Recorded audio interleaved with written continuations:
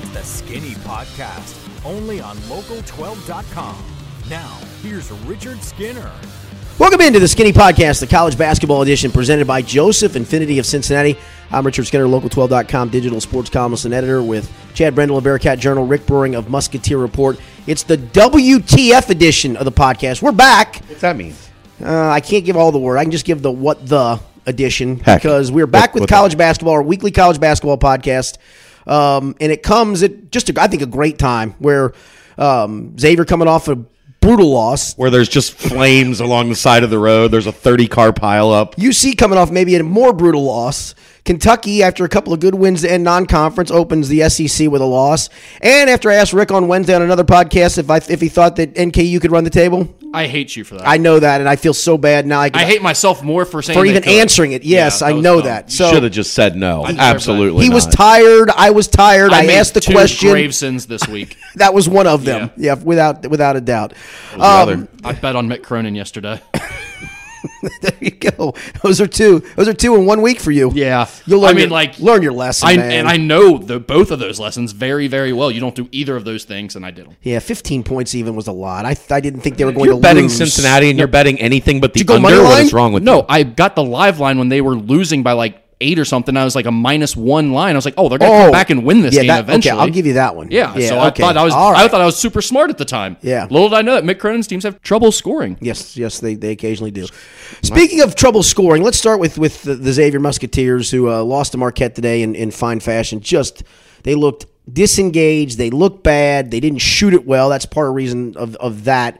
What do you hang your hat on as a Xavier fan, and maybe as if you're Travis Steele and these players moving forward? How can you wipe this out of the memory bank, and what can you do moving forward? I think that's the biggest part. Well, what can you do moving forward is try to get your best players to look like they're your best players. Right. Fans keep wanting to live in this fantasy world where Xavier has better players than Najee Marshall, Quentin Gooden. They don't.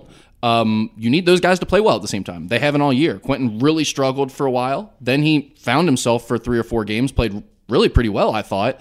And then today was as bad as he's ever played, and we actually saw Travis Steele bench him. Yeah, he only played 19 minutes. Yeah, he only played 11 in the first half and then 8 in the second half. So Trav's trying everything at this point. I mean, he's doing whatever he can, including benching his point guard. Other than that, I'm not sure what you look for other than just try to get those guys on track somehow. And that's the thing you see with coaches. I mean, the bench is always a great equalizer. The problem is when you're not very deep and you really have no other options, it's hard to use the bench for that purpose. And I think it's worth noting the difference between earlier in the season, Quentin and Najee were making mistakes, taking a bad shot, trying to force something that wasn't there and it becoming a turnover. But I think for the most part, their effort was there. I mean, we talked about the UC game and Missouri game where it felt like they quit, but recently it felt like those guys were playing hard even if they were making mistakes. I think there's a difference between letting your guys play through mistakes where they're being aggressive and playing hard and what happened with Quentin where he went complete blue screen for 2 minutes, couldn't catch the ball, threw it between Najee's legs out of bounds, and really just didn't have the effort required and didn't look ready to play. That's a little bit different to me, and I think that's why you saw him finally go to the bench and say, I don't care how bad we lose this game, you're coming out until you can get it together. It is disappointing because this was supposed to be his team, right? I mean, this was his team. Yeah, and I think you're seeing him deal with not only going from the guy who just has to set up Trayvon Blewett and JP McCure to being a guy that has to score, but he's trying to do that without guys around him that can kind of take the pressure off, spread the defense from the perimeter, do other things that would make that easier on him. It's a tough transition already. It's a lot tougher when you don't have any other options around you to help out. Yeah. You said it before the podcast, Chad. I mean, and this was a day when Marquette looked very beatable. I mean, there were stretches where they looked awful. They looked equally awful. Yeah, I was expecting to see a pretty crisp Marquette team, and I did not see that. There was a lot of careless turnovers, same as Xavier had. We're just throwing the ball away, fumbling it right to Xavier, throwing it out of bounds. They didn't look crisp. They didn't look like a top 15 team. I know in a lot of ways they are, but they just didn't overwhelm me today by any stretch. And that's unfortunate for Xavier because that's a day you think you can catch them. You can catch them on the road, and then if they win that game, then the entire outlook changes. But they come out and they're terrible right from the start. and was 18-8 or 18-7 or 6, something. whatever. Yeah, it was quickly double digits. Xavier caught Marquette on a good day. Yeah. The problem is Marquette caught Xavier on a better day. Yeah, Right. no doubt. I mean, that's well said. Can they do anything different offensively? Can you play through Zach? Can they make Hankins at all? adjustments?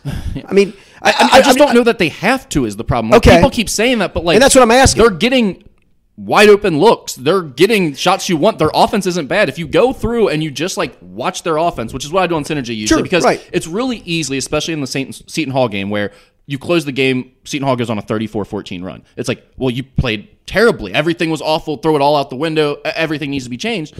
But then you go back and you strip the emotion of it of like, oh man, the other team's on a run, they're playing terribly, and you're just like, what type of looks are they getting on each possession? How does the possession play out? It's like, I don't know what you changed. Like, they were still getting pick and rolls that they were hitting the first half. They were still getting guys to the rim going one-on-one, and then the guy behind them recovers and blocks their shot. Like, that stinks. The other guy made a play on him. Maybe Xavier isn't as good as some of the other teams in their conference this year. I think that's what we're finding out. Yeah, and that's a hard pill to swallow sometimes. I mean, that's the hard thing to do. And you're right. It always looks better. Things always look better when you're making shots. I mean, that's the thing. And it looks like your offense is confused and confuzzled and a mess when you're not. When really sometimes all it is just make a shot. And don't get me wrong, like, you have to play better. I'm not saying Xavier's playing well by any stretch of the imagination. You got to fix it. The problem is sometimes, like, when you're a good team, you tend to go on those big runs more often. When you're not a very good team, the other team tends to go on those big runs more often, and there's a reason for that. It's because of your talent level and how skilled you are and how well your team fits together and all those things. So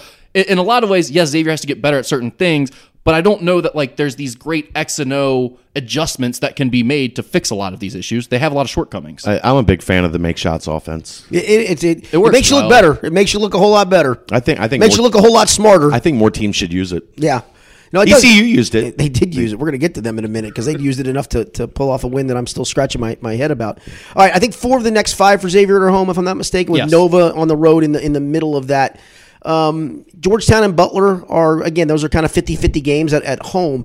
I mean, maybe a couple wins just snaps you out of the funk, right? I mean, maybe that's all it takes is to get something going positive. I thought DePaul did that. I thought DePaul was, okay, nice win on the road to start things off. And you played really well for a long stretch of Seton Hall and unfortunately didn't finish the game. And you look up a game and a half later and it's like, is this thing unraveling? That's the thing. I don't feel like it's a funk. I just feel like this isn't a very This good is what team. it is. Like, Okay. I think we saw at Okay. DePaul. That's one of their better games. They played close to their potential against a team that's not as good, so that helps.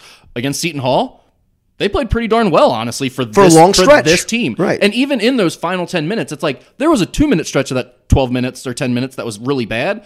But other than that, it was like, Seton Hall beat them. That's unfortunate, but it's what it is this year. The Marquette game was awful. And so you hope you get closer to the Seton Hall and maybe even the DePaul games more often than not the rest of the way.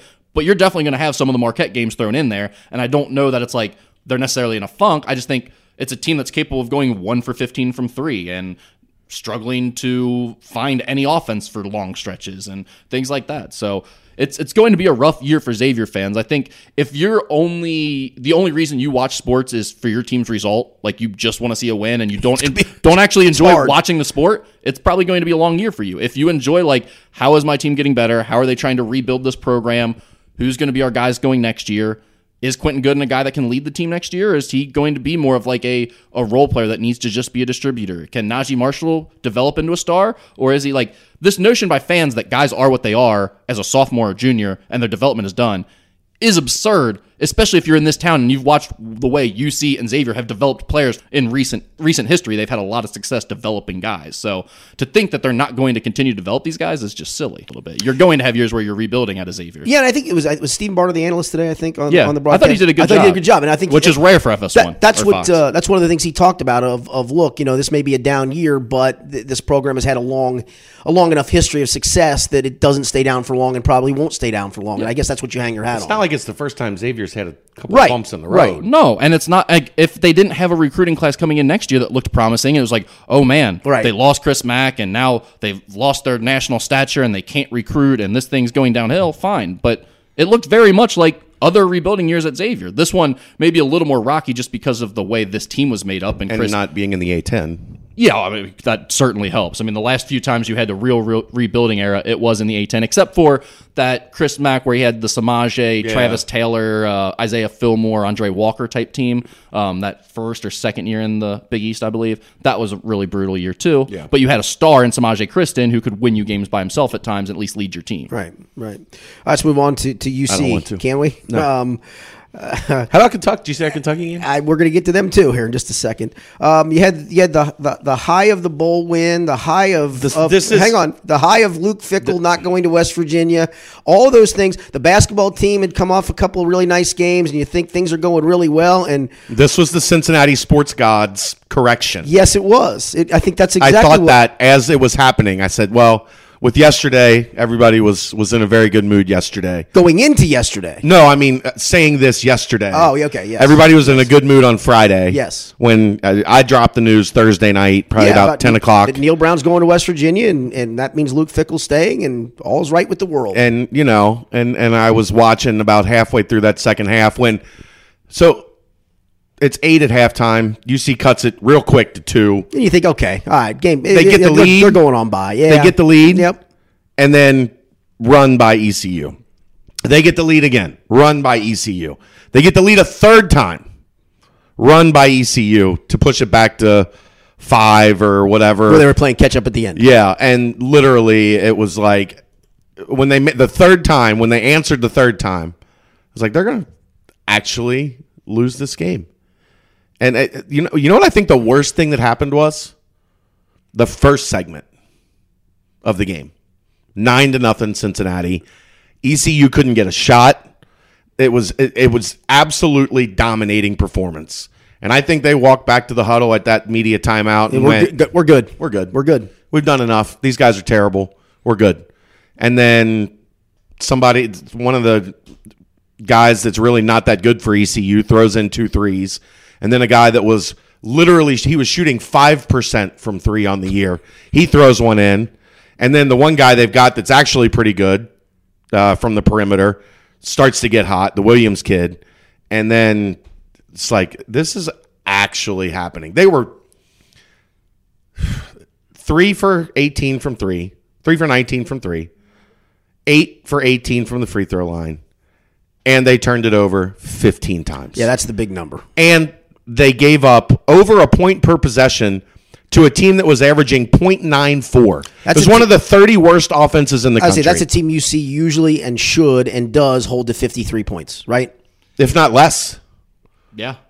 Yeah. You said that would be a 60-50 game on our midweek podcast. I believe I did. Yeah. I did have East Carolina covering, as you recall. You did. You got did. That right. I thought it was going to be a comfortable UC win. I didn't take your advice. I didn't get that right, and I certainly didn't hit the under by any stretch of the imagination. So I didn't do so good on that selection myself.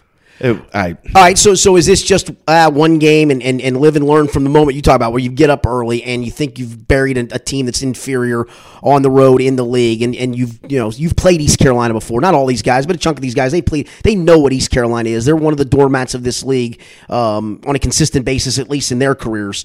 Is that the lesson you take out of this, or is this a bigger issue that you go, oh wow, maybe there are some problems?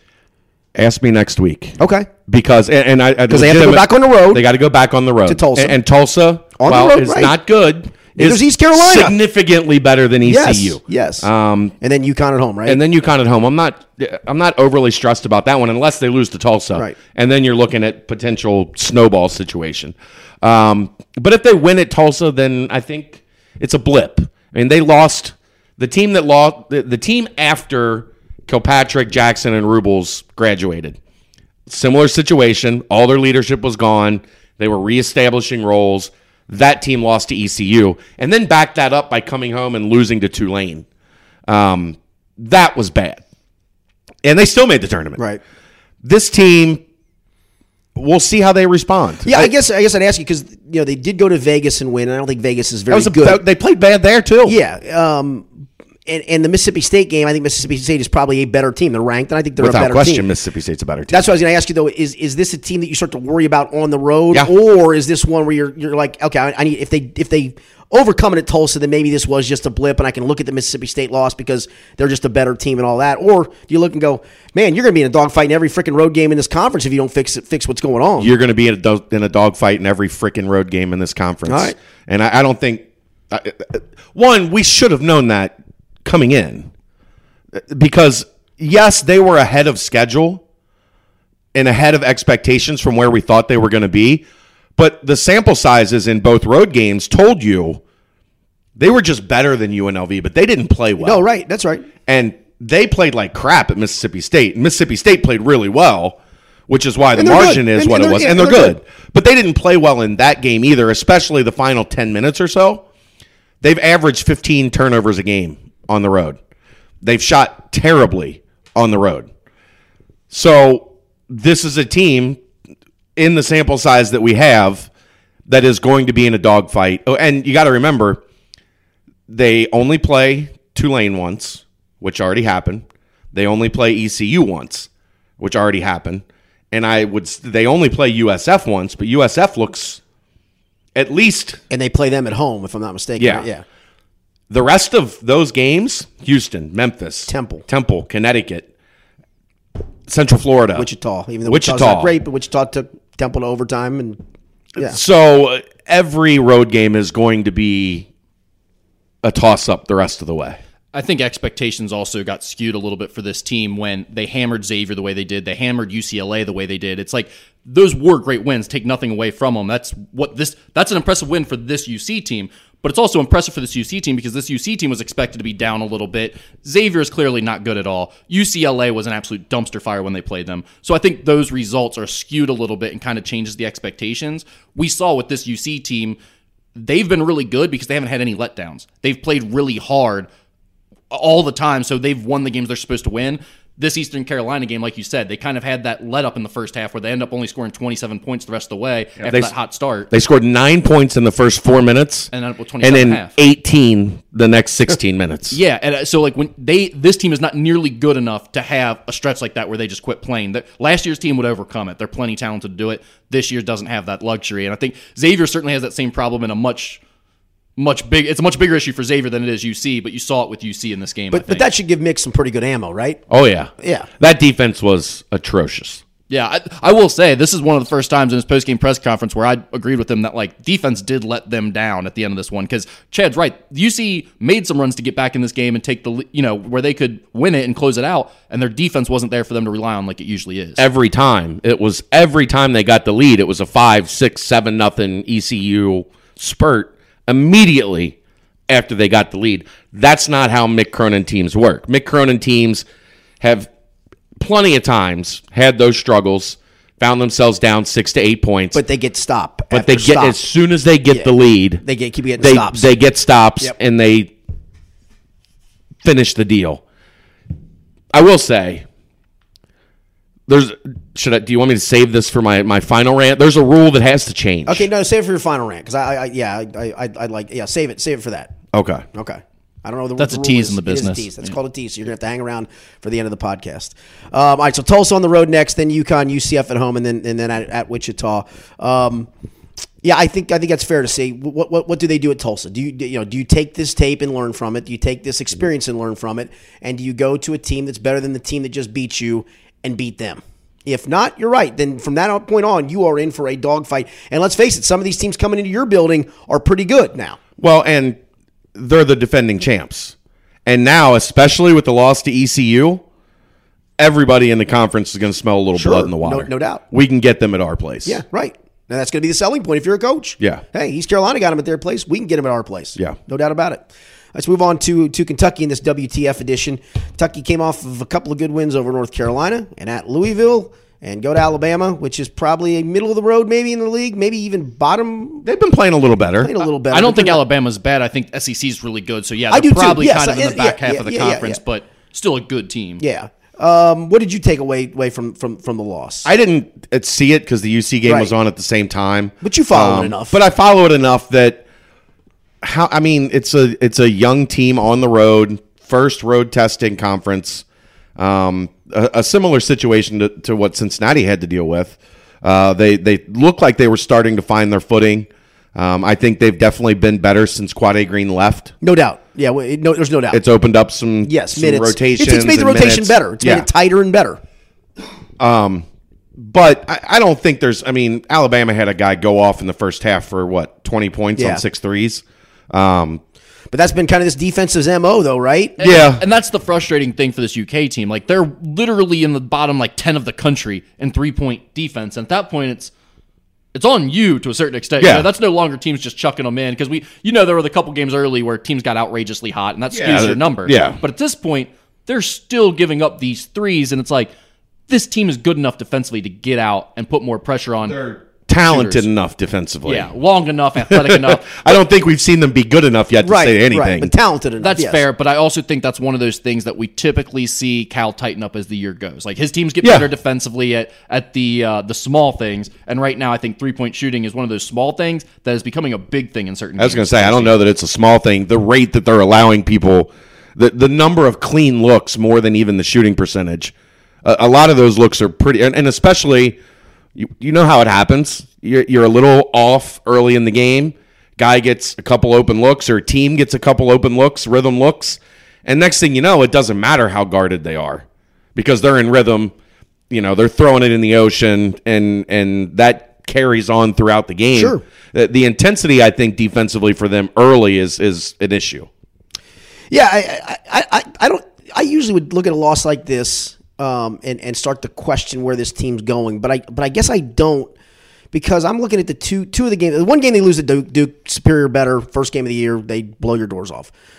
Seton Hall, you got dudes making shots that are just insane shots. I mean, they just Miles Powell insane is really good. Yeah, really good. Like Big East Player of the Year potentially. Yeah, good. no, right. And so that, and in this game, it's first game on the road.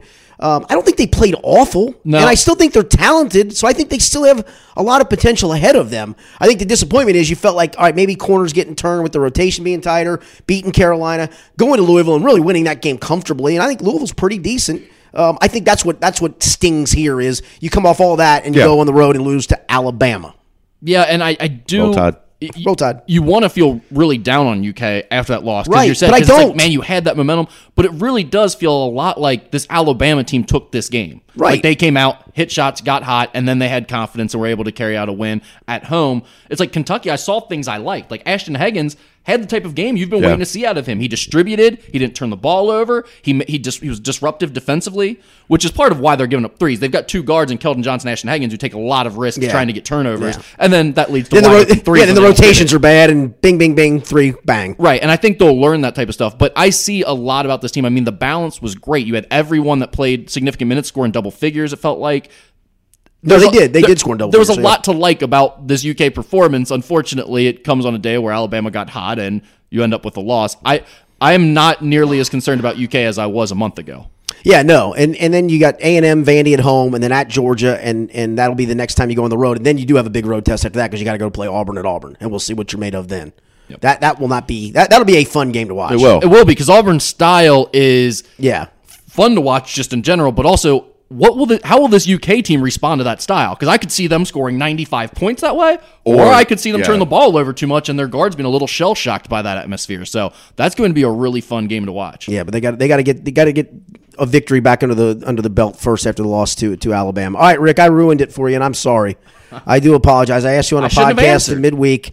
You should have said no. There's no way. If NKU could run the table, and you said, according to Ken Palm, that they were only an underdog in one game, and that was the Wright State game at Wright State.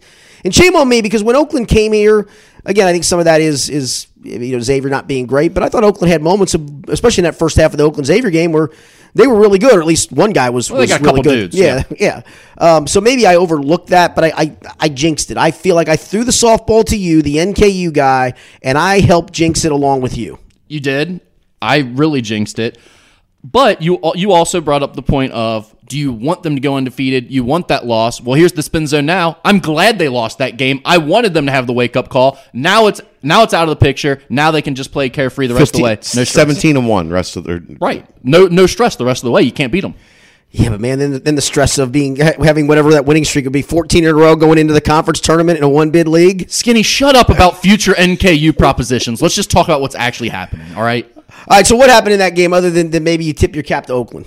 Yeah, I mean Xavier Hill Mays is really He's good. We good. saw him torch Xavier. I know it. Where's What do he you have going in to the- grad transfer next year? I don't know. He's a low. What do you have in the first half of Xavier? Went at 20 something? Yeah, I think he had 19 or 21 Something in the like first that. half of the Okay, Xavier game. yeah. And he gave NKU that work too. I think what he had 36 or was a- something. yeah, crazy I mean, number. and then they've got that little shooter as a freshman, Braden something or other. He is at times he looks kid? Yeah, he looks overmatched about. Son of a coach? that little Braden guy. Yeah. Son of a white coach? kid. Scrappy? He looks Jim Rat. overmatched about 5 to 10 times a game, but then he dots you for like 5 or 6 threes, and you're like, oh, that's why he's out there. That I remember now. He's tough, but yeah, I mean, it was a game where it's like the other team gets hot, you were playing well, the other team gets hot. I didn't. Again, we were saying this a lot. Now we said about UK too. I didn't feel like NKU played that poorly in the second half. I felt like they got scored on and then they were kind of in a fight where it was like, you shouldn't be in a situation where an offensive rebound comes down, Drew McDonald clearly has it, and then one of his teammates jumps on his back and knocks him out of bounds. Like, that's one of those things that happen in a basketball game where it's like, it stinks. It's an embarrassing way to kind of lose a game at the end, but it shouldn't have mattered because you shouldn't be in that situation where one unfortunate play goes against you and you lose. It's like when there's a hook and hold, and the guy that got hooked and held, it's called for the foul. Foreshadowing. Don't let it come down to that. Don't let it come down to that. That's all I'm going to say. Don't let it come down to No, that. I agree with that. I know, But but I know where you're going to go. But the response by NKU. Yeah, to go beat Detroit. That's On the the couple road. game and beat them, 94-75 or whatever it was? against the hottest player in the conference, and Antoine Davis, Mike Davis's son, who had just put up 48 against Wright State the other night. And this is a team that beat Wright State by 21 points. Right. NKU turns around, beats them at their place by 22. That's a heck of a response, and that's why So you're saying NKU's 43 points better than Wright State? ipso facto, I'd say so. Yeah. We're going to find out coming up. Which all amounts to me being an absolute mess on Friday afternoon before that game tips off. You've taken off. You've cleared your schedule. Yes.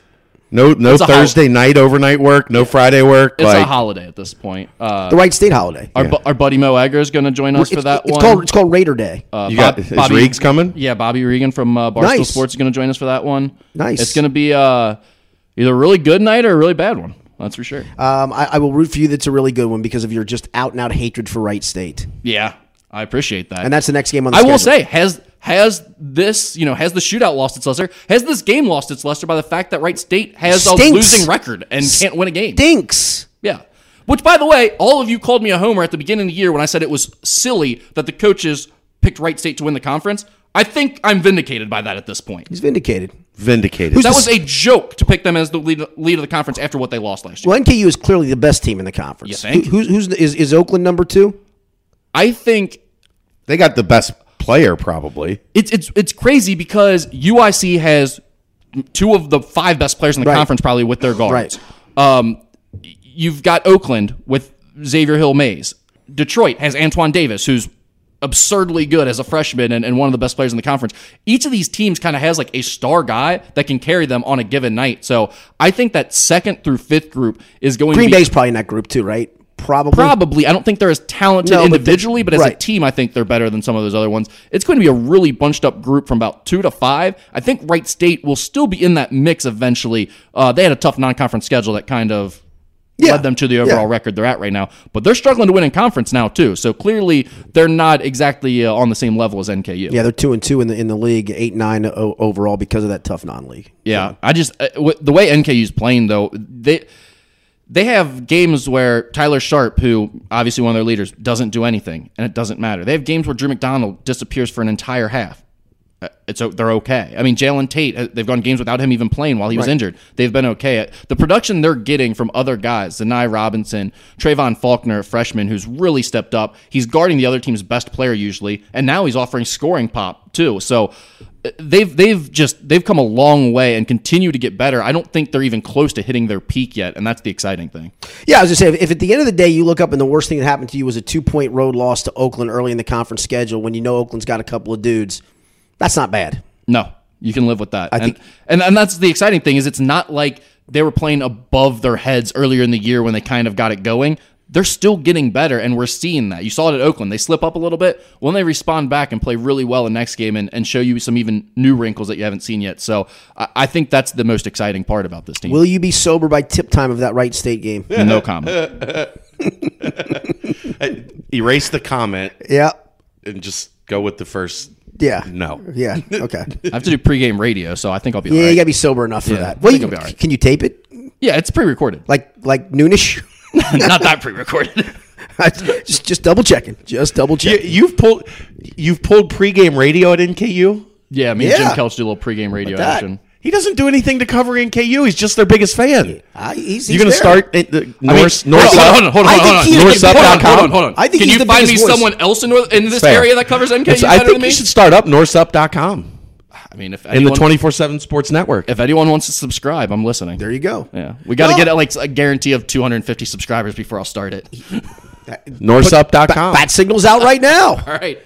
Tweet it. Do you want him to tweet at you? Yeah, tweet at me. If you can get 250 people to tweet at me that will sign up for NorseReport.com, I'll North start Up. it. North Up. I'm NorseUp.com. with you. NorseUp.com. Because the hashtag's always already built in too, man. Yeah. It's perfect. Well, it's perfect. I didn't know, if I'm infringing on their hashtag. I didn't want to do all They that. might have that copyrighted. I doubt it. I don't know. Doubt I was going to say I'm going to doubt that too. I'm putting that in the doubtful category as well. All right, and NorseUp.com it is. here's what I would think. I would think they'd actually like him to call it NorseUp.com. I think they would be very happy for somebody to cover them like NorseUp.com might cover them. All right. Yes. Brady Labor, hit me up. There you go. Brady Labor. He'll be the first guy. Yeah, he can do most of the writing. I'll podcast All right. with him or something. There you go. He'd be fun with that. Yeah, It'd be a third revenue stream for you. Look at you, man. That's what I'm looking for. Entrepreneur, starting things up. I like it. All right, I'm gonna start with you, Rick Brewing. Do you have a final take before I get to my man's final take because he's itching?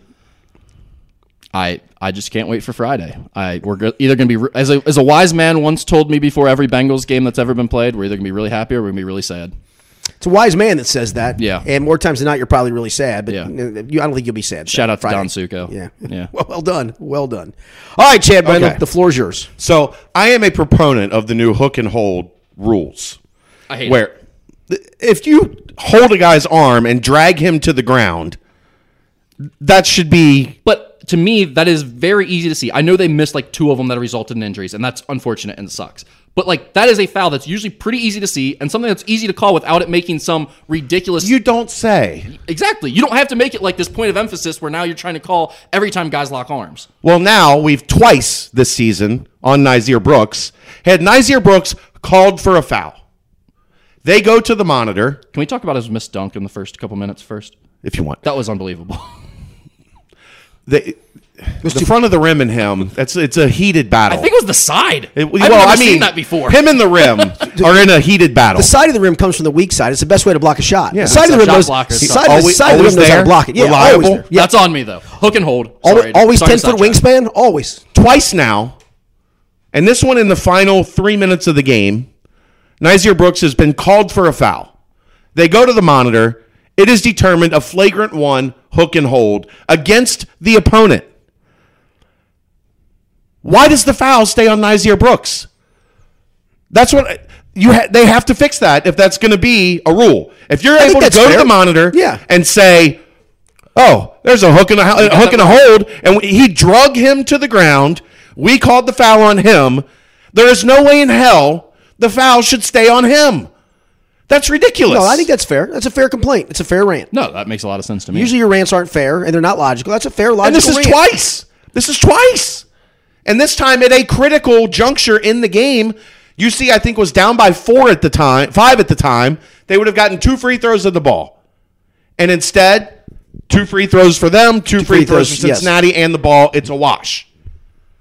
That's ridiculous. No, it should not be a wash. I will grant you that. Absolutely should not be. Anytime anything flagrant is called, it should not be It's a a wash. flagrant, Yeah, right. yeah. And again, I would just eliminate the whole making it a point of emphasis and going to the monitor for these plays anyways. To me, if it's like, if a guy didn't clearly get wrestled down and dragged down from an arm, which you could see, then like maybe you missed a call. That's fine. That happens. That's part of the game. I But, think honestly that's where we're at in sports. I adding mean, these stoppages for this and the ones that they are calling a flagrant where it's like there's almost nothing there. Guys got slightly tangled is just ridiculous to me. It makes no sense. And it's a physical game too. I mean, it's a physical Injuries game. happen. It Yes. sucks. It sucks that it happened to those 2 guys and it didn't get called and whatever else. I get they want to get it out of the game, eradicate it. Injuries are still going to happen and guys are still going to lock arms. And I will say, I understand not reviewing foul calls because they're subjective. Right. I understand that. But in that situation, Yes. You've made it a reviewable play. Yeah. you have made it a reviewable play, so and you you- have determined the guy that you called the foul on was the victim of a flagrant 1. he should not keep a foul. And the other team should not get free throws. Because, there should not be a reward for that. There should not be a reward for that. None whatsoever. I fully agree with that. If it only happened once, freak thing wouldn't probably. I didn't say anything about it the first time it happened. Freak thing. Never going to see that again. Well, now you've seen it again. Same guy. It happened to him twice. I'm with you. That's good rant. I agree with that one. All right. Anything else? I'm out. Good rant. That's it. He dropped the mic. Chad Brendle's gone. Chad, we'll see you next week, man. There he goes, out the door after that. Rick, appreciate you being here too, okay? No, I do what I do. All right, for Rick Broering and Chad Brendle, who's now somewhere down the hall, God knows where. We'll be back next week with another edition of the Skinny Podcast, the college basketball edition, presented by Joseph Infinity of Cincinnati.